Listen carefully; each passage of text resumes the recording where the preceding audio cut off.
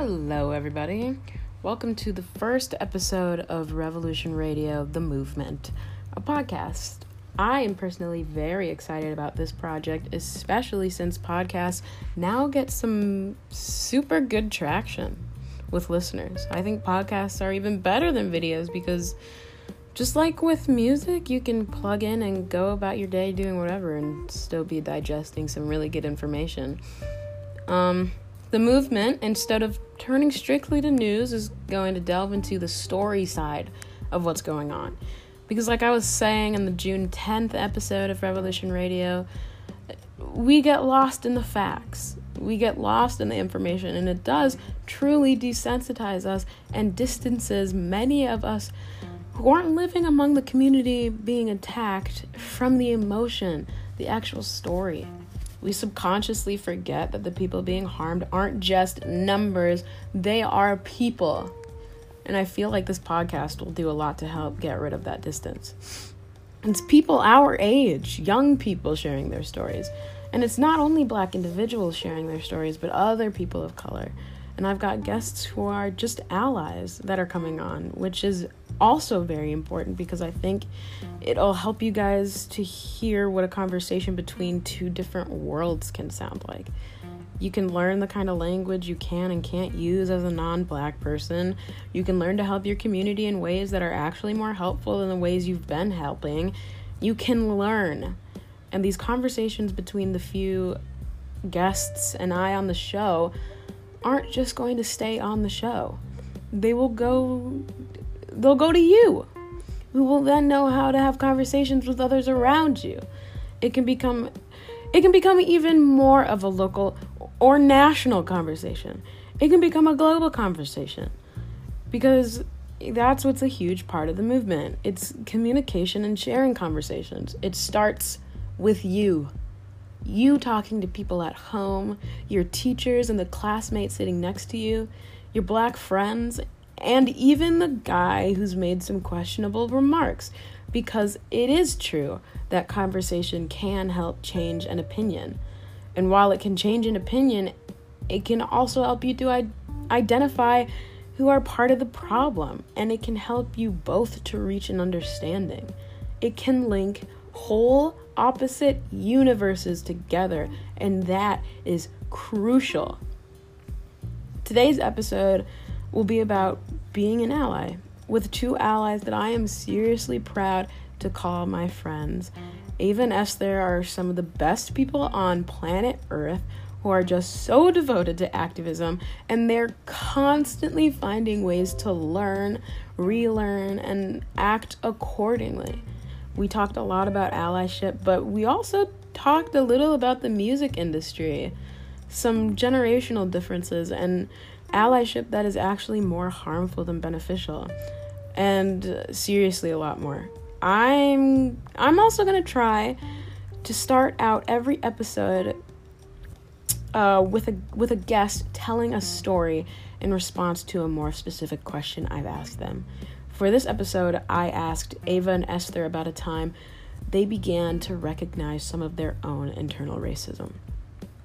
Another bit of information is that if you are listening to this podcast on the Anchor app of which this podcast was made, you'll be able to hear in between breaks songs by Black artists which will include some classic civil rights music, also local and Black fronted musicians of our own time. Okay, that's it. I'm done with the announcements. If you want more info, that can be found in the episode's descriptions and on the original Revolution Radio account, goodnight_once_more. Enjoy. Hello, I'm with my dear friends Ava and Esther Levy, who I find to be incredible allies in the movement for equality. How are you guys? Decent. Pretty good now. Good. All right. Yeah? Are you feeling comfortable? Yeah. Comfy. Yeah? Yeah. Okay. All right. I'm going to start out with a one general question, which is, how do you be a good ally? Because I think you guys are pretty good at it. Well, thanks, I guess. I don't know. I feel like it's just like a constant willingness to change and adapt the way you exist. Because like you just have to be willing to listen and hear people out, hear the people who are affected by these systems. You have to listen to them. And as a white person, knowing that it's not about you at all. Right. And just kind of, being willing to just like incredibly empathetic. And drop your ego, because it's just not important right now. Especially when it's like in terms of people's lives. So when you like think about what you have to do when a movement starts or something like that, like when all of this was starting, what was like your first initial, I have to do this, I have to do this now that it's starting? I think it's really, really changed. Like, because I kind of feel like I have a new thing that I feel like I need to do like every day. But initially it was probably just like being out in the streets and like protesting. Yeah, I think like Ava and I we were kind of talking about this earlier too, like how we've kind of had to reframe like what participating looks like every day, because initially, like especially being in Minneapolis, like right after George Floyd died and stuff too, it felt like the emergency and the like moment of it, it was like the important thing was like running medical supplies around and like picking up and dropping off our friends who were like helping deal with like tear gas and like mitigating the emergency. So just like that adrenaline was really intense, and it was just kind of like the most important thing we can possibly do is be right here for people on the street. But also like knowing that we were kind of like internally dealing with the discomfort of like if we wanted to be there too, or if we just wanted to like help run supplies around, whatever. But or like if it even felt like our place, or if it felt like our place to be like at the precinct or whatever. And now I think Ava said something poignant earlier about how it's so important to not be doing selfless things to feel good. And this like kind of dismantling like the selfishness of you like, just good deeds. Nothing that you do has to be for self gratification. It has to be just wholeheartedly selflessness. And in this country, we're totally built with this like value of charity and charity making you a good person, and it's like letting go of that's that needs to be destroyed, honestly, because it's not about, it's so much bigger than the personal and the individual. Right. That kind of brings me into what I was gonna say, was like what types of allyship are hurtful, and that's like the performative aspect. Or like like donating just for like the gratification of like feeling like a good white person. It's like that's just so unfair. Yeah, totally. I think people just feel like if you're an ally in any way, you're perfect. But it's like now it's a constant or like doing process. one thing and then being like, oh, I'm relieved of my allyship duties for the week or the month. Like you don't get to just drop in and drop out when you want. Sometimes you're not in the mood, and sometimes it's uncomfortable, and sometimes you're tired and whatever. But it like that just doesn't fucking matter at the end of the day. Right. It like really doesn't. I have lived my entire life with like the comfort and privilege of being white, so I'm like I can fucking deal with the discomfort and like the internal struggle for a few weeks. or like for the rest of my fucking life. Like because this is just a constant. You've just had the privilege of not having to do it while growing up. Totally. So like why not? Why not dedicate myself to it?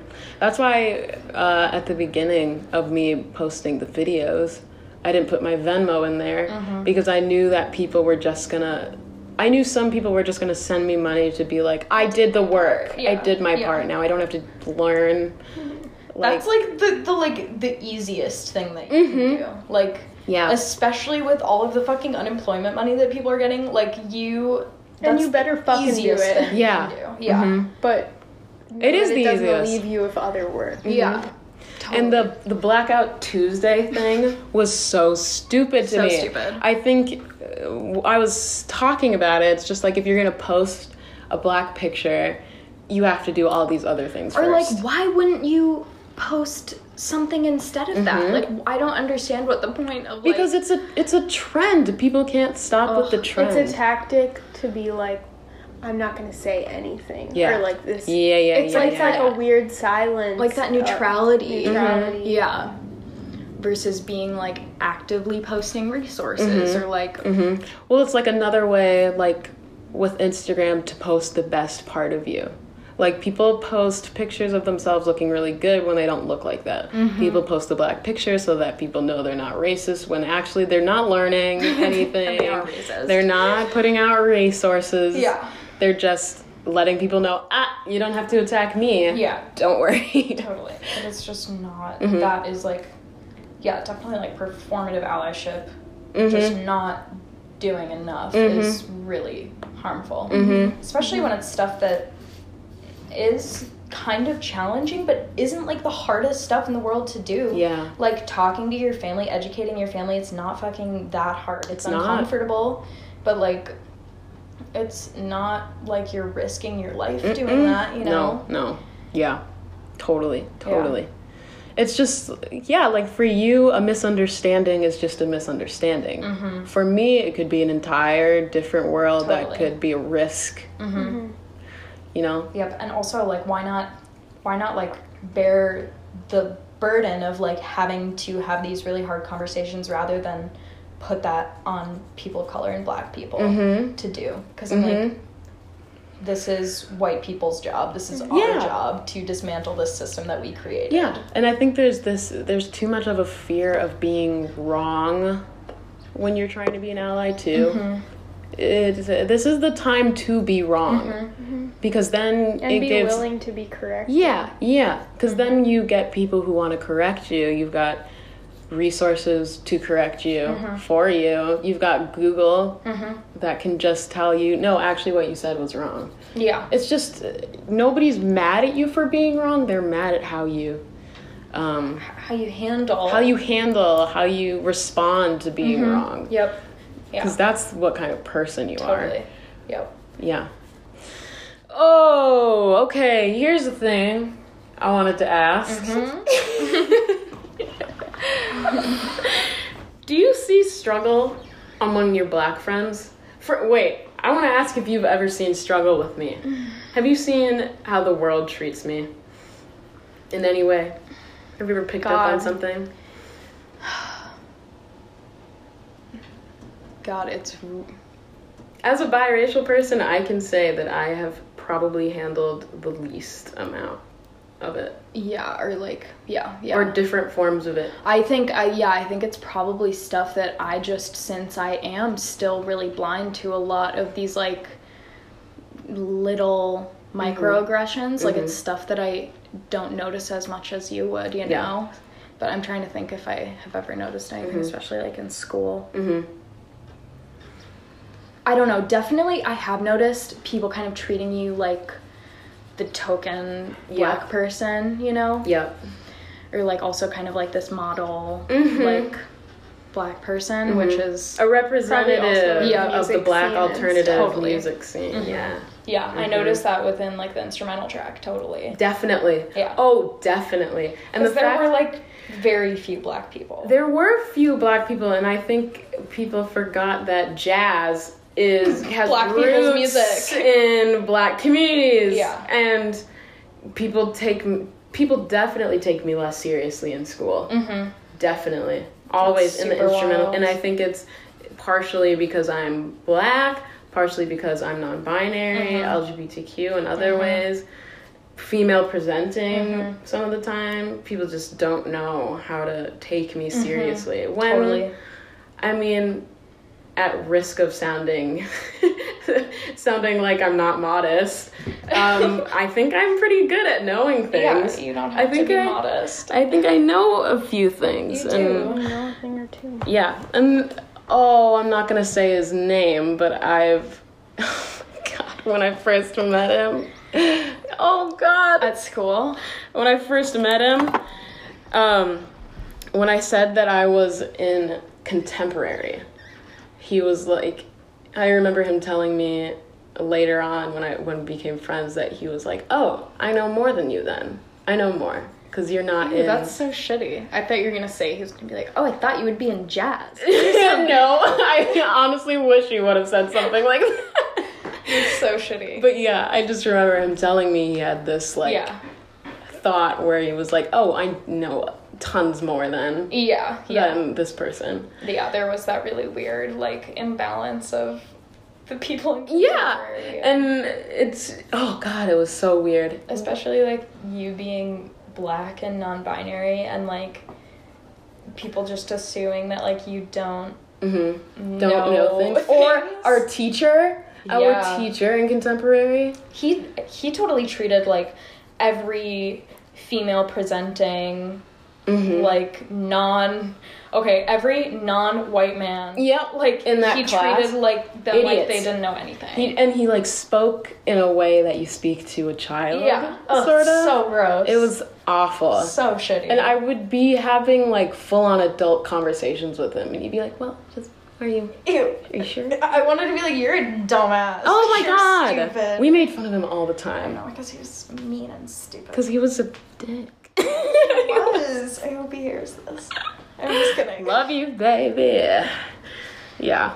No, I don't. I really don't.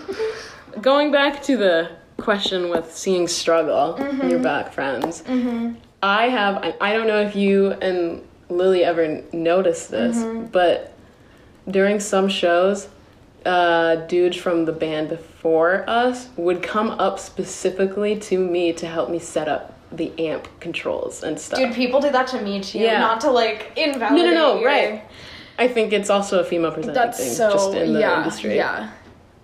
But like it wasn't a language I understood. Yeah. Like, oh, here, let me help you do this. Oh, you don't know how to do this. Sometimes it would be my amp. That's they'd try to tell me the controls, and I'd be like, no, I know. That's why I bought it. Bro. That's why I bought it. I know the controls. Thank you. That's so fucked up. Yeah. And they expect you to be really thankful and appreciative. Oh my God, you're the best boy ever. You're just like, thank you. Can you actually help me carry it back downstairs after the show? Ick, that's so fucked up. Yeah. Hate it every time. And sometimes I wondered if, and maybe this is just more of like a personal thought, but maybe it was because I was so new and people weren't used to me being in the band for a long time, or something else. I don't know if it was something else, but I just remember when photos were taken of us, I wasn't really in them some of the time. And I just wondered what that was. I wondered what that was. Yeah. The drummers were in it all the time. Yeah, okay. And they switched out. I know. One thing about, like... That's bullshit. That is such bullshit. And I noticed that a lot, that, like, it's always, like, the drummer being photographed. Our drummer is a cis white man, and I would say 90% of the times at shows that we play, people taking photos. He is a professional. He is approached by people who are like, oh my God, that was amazing. Oh my God, you specifically are so good at what you do. And I'm like, oh, why is this? I don't even fucking get that. Like, our drummers make up Sapphire. Yeah, it's apparently. Like, and it's like, especially white men who will like approach him and be like, dude, you're fucking amazing, and I'll be standing there. That's not what it's about at all. No, I'll be fucking standing there, and they won't say a word to me. It sucks. I would be pissed. It does suck. It's so gross. It's so icky. And I think people, I mean, at least for us some of the time, you and me, Ava, I think at shows we're kind of timid sometimes among just like groups of people talking to us. Totally. And I think then people rule us out as the less talented ones. I know, or the I less... think so too.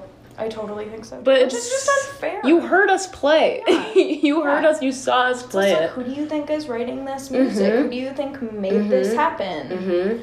Not the drummer. No. I'll tell you that. No shade to him because I fucking love him, and it's nothing it's at his fault. It is the culture. Yeah. It is the culture, and that's a huge thing in the industry of music, art in general.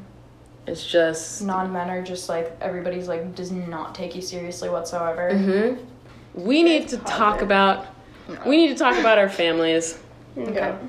because I think we all share the commonality of having white parents. And it's hard to have a conversation with them. Yeah.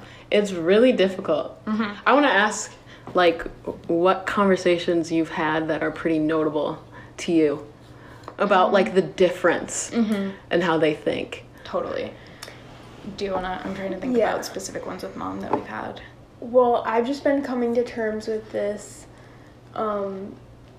specific reality of, like, intergenerational conversations right now when our age group is kind of doing so much learning about how to talk about systemic oppression and how to talk about police brutality and how to talk about law enforcement, and our family isn't equipped with the same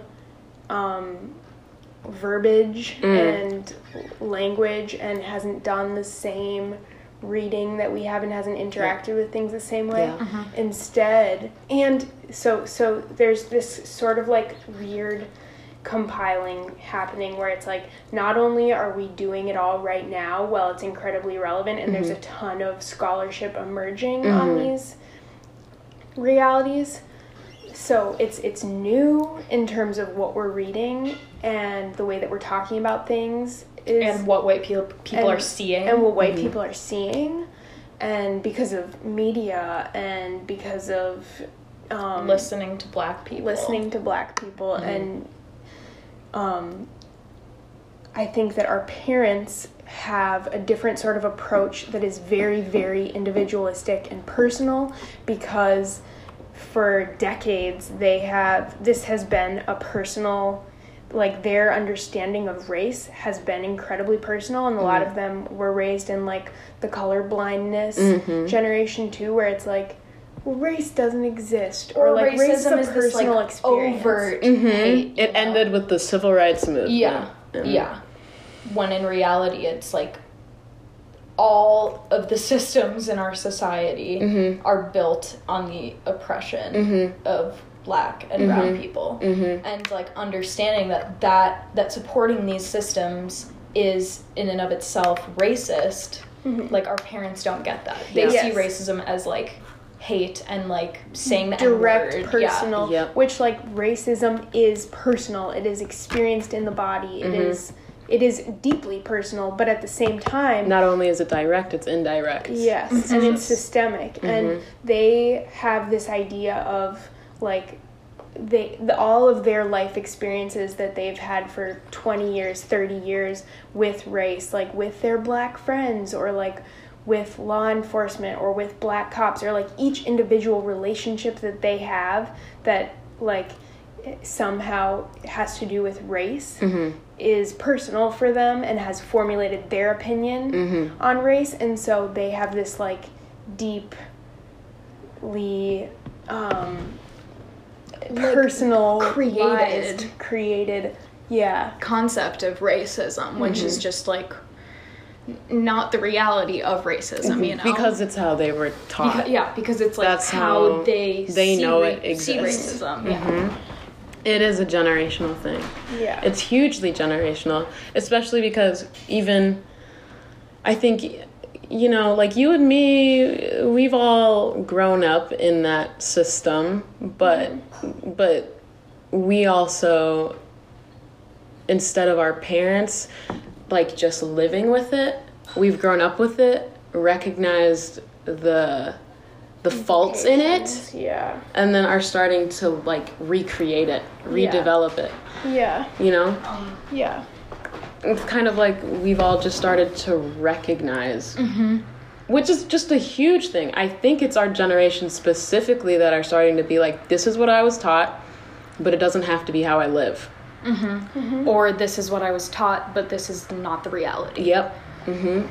That's another thing about, like, older generations. I feel like it's a lot of, especially older white people, it's like just taking everything at, like, face value and, like, not digging deeper into, like, multiple perspectives. Because like yeah, sure, you've existed your entire white life, like, not having any negative experiences with a lot of these systems. Again, but, like, it's so personal. It's yeah, like, all exactly. my experiences with my black friends have been da-da-da-da-da. Or, like, all my experiences around racism have been da-da-da-da-da. Yeah. It's like this inability to see the entire picture. Yeah, people pick So out selfish. their character in the story and don't read the entire book. Yep, They only read the parts that include them. yep. And it's weird because then in so many other areas they look at it on a larger scale.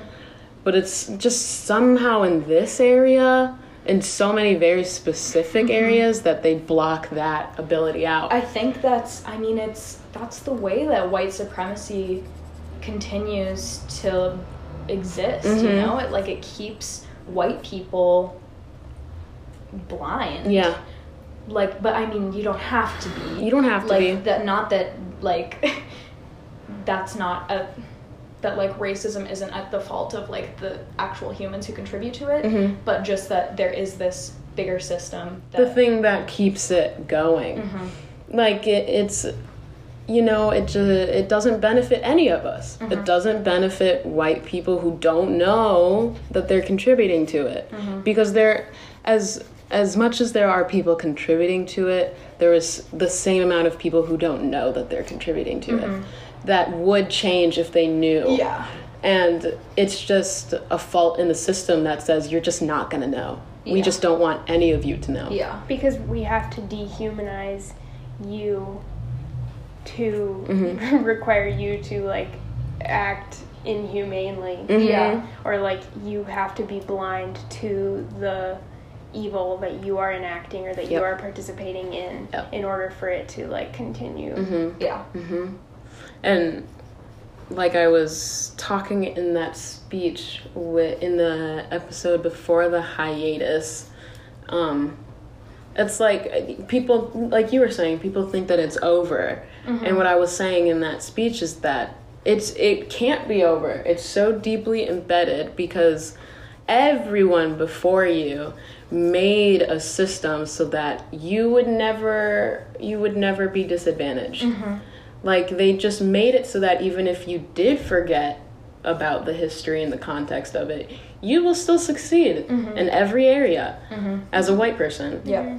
And the people who are less than won't, even if you forget about it. And that's what happened. We're Yeah. forgetting about it. We Totally. forgot about it. And now people are waking up to it. People are starting to wake up to Yeah. it, at least. Yeah. Well, that's what I thought, too, is like the way that I was taught in history classes is it's over. The civil rights movement happened. What's happening to black people isn't really happening anymore. Yeah. It took me so long to it wasn't until I was like 10 did I understand that it was still going on. And that's where the indirectness of it comes from, is that everyone before you made it so that even if you did forget, you're still going to succeed as a white person. That's the indirect part of it, is that it became a system. It became the way our government works. Yeah. It's written into policy. It's written into policy, whether the words give you the awakening or not. Yep. That's like how Nixon's whole campaign was, like, based around being, like, tough on crime, but in But really reality just it was racist. like, what are you touching? I thought you were looking at my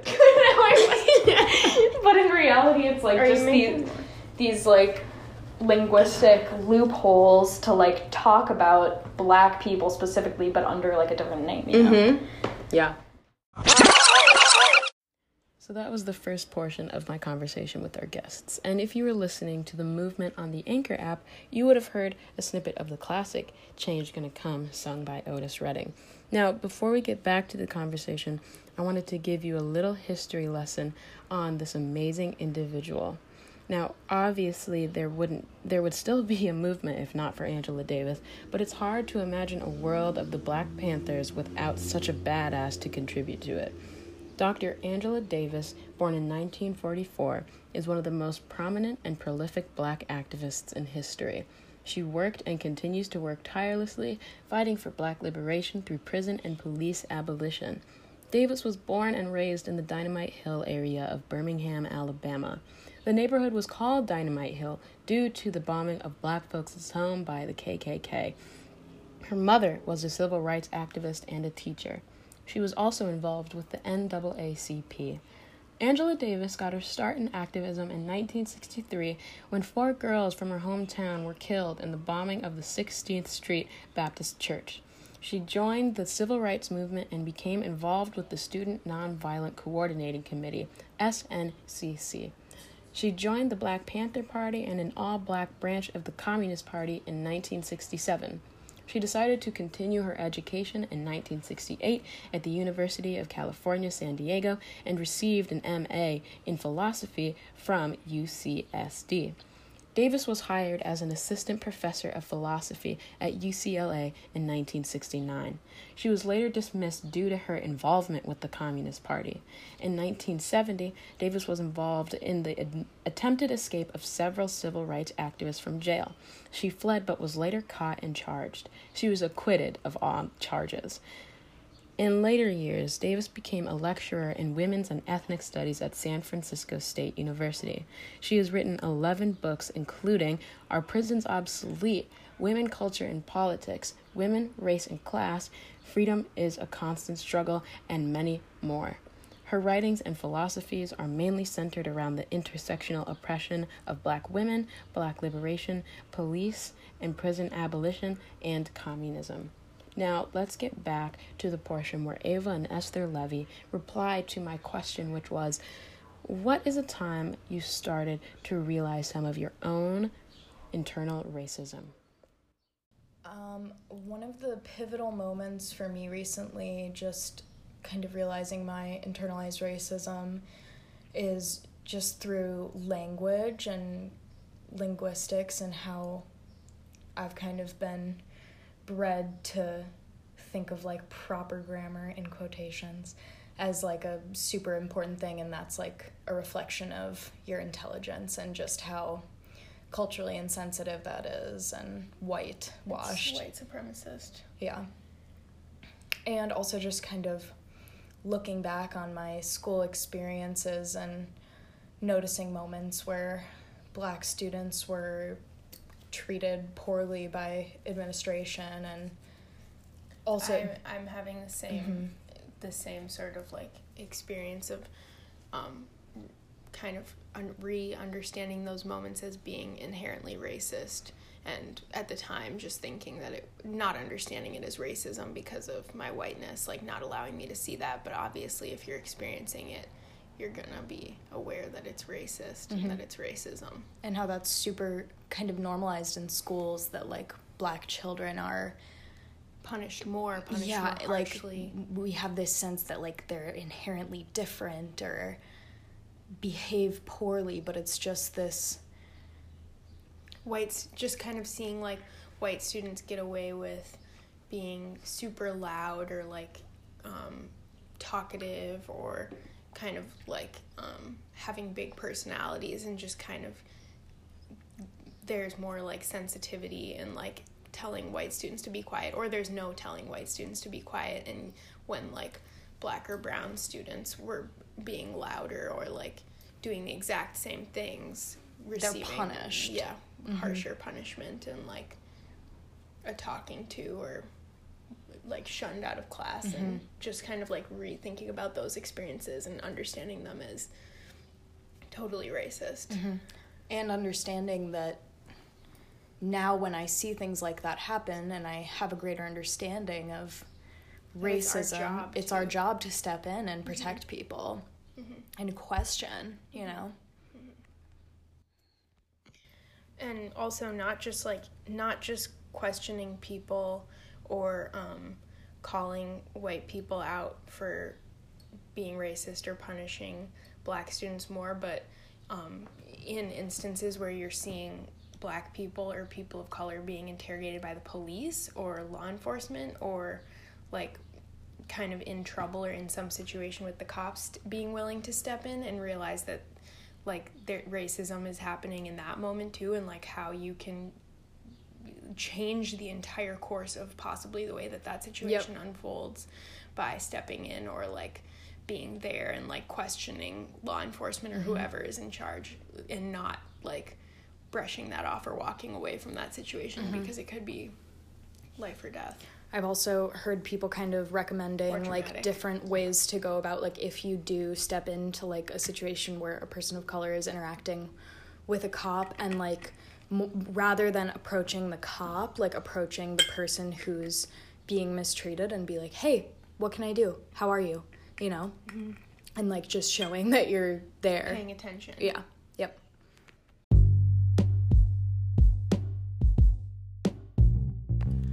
That was the first episode of Revolution Radio, The Movement. Hopefully it was insightful, and I hope you plan to stay for the following episodes. Next week, I'll be talking to my good friend Anaya about our specific experiences of growing up Black. Stay tuned.